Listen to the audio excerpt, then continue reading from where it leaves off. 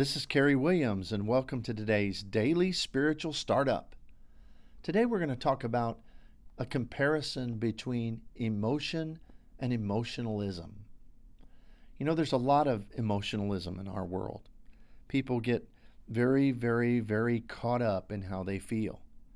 In fact, that kind of the dominant advice that people are given today on almost every subject is you need to listen to your heart. But the Bible is pretty clear that we need to be careful when it comes to emotions, that they're not always to be trusted. And in fact, a display of over-emotionalism is one negative extreme in religion. Emotionalism, it can disobey the scriptural admonition of the Lord in so many different areas.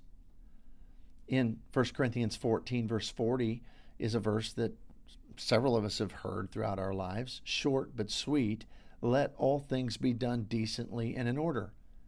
And that's written to a church in Corinth that had let things get out of hand. And part of that was because they were wrapped up in the feeling of the moment. And also that emotionalism, it overlooks the idea that he who trusts in his own heart is a fool. That's found in Proverbs 28:26, and immediately following it says, but whoever walks wisely will be delivered. You see, emotions, they're not that concerned with wisdom.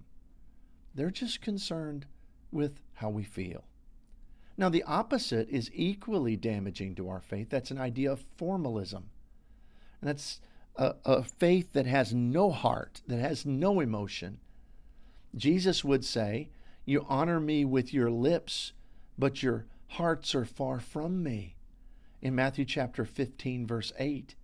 And he's addressing this formalism in religion where they don't engage their hearts at all. In fact, we know that Jesus tells us that the very greatest commandment, in Matthew 22, he says, you shall love the Lord your God with the first thing he says, all your heart and all your soul and all your mind. This is the first and the greatest commandment. So emotion is absolutely necessary. We're commanded to live our lives with the emotion of love and of hope, the emotion of joy, the emotion of sorrow, the emotion at times even of hate and of fear. Those are all emotions that have the right place. The thing is, though, is that we must be a people who realize that emotion must be controlled. It must never control us. I think the greatest biblical example of this is Jeremiah. Jeremiah is all over the map when it comes to emotion. In fact, if I ever were to write a commentary on his life, I would entitle it, A Look at the Moody Prophet.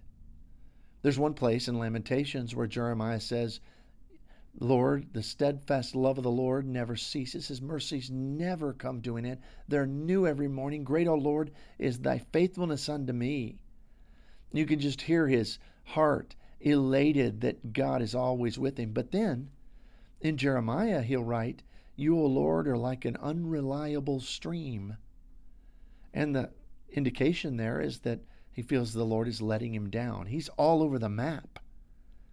But there is one text that is quite helpful where Jeremiah says, the heart is deceitful above all things. And in that he recognizes, of course, through the inspiration of the Spirit, the truth of our emotions. Emotions are fine in the right context, but they're not to be trusted. They don't always tell us the truth. If they did, no one would ever make some of the absolutely catastrophic life choices that people do. No one would ever leave their loving spouse of many years just to feel good because some younger person shows them interest. No young person who is beautiful on the outside and the inside would ever look in a mirror and say, oh, I'm not, and then develop an eating disorder. And we could go on and list illustration after illustration from everyday life of people who believe how they feel over rational information. We have to be a people in our faith, in our lives, who allow reason, allow logic, and our minds to be in control of our emotions. And if that's true, then those emotions can be wonderful. And we can have good feelings throughout our lives as long as we're careful never to let our emotions rule. Today, as you work through your emotions, I pray that you'll let the promises of God dictate what you know to be true rather than how you feel. I hope you have a great day in the Lord. God bless.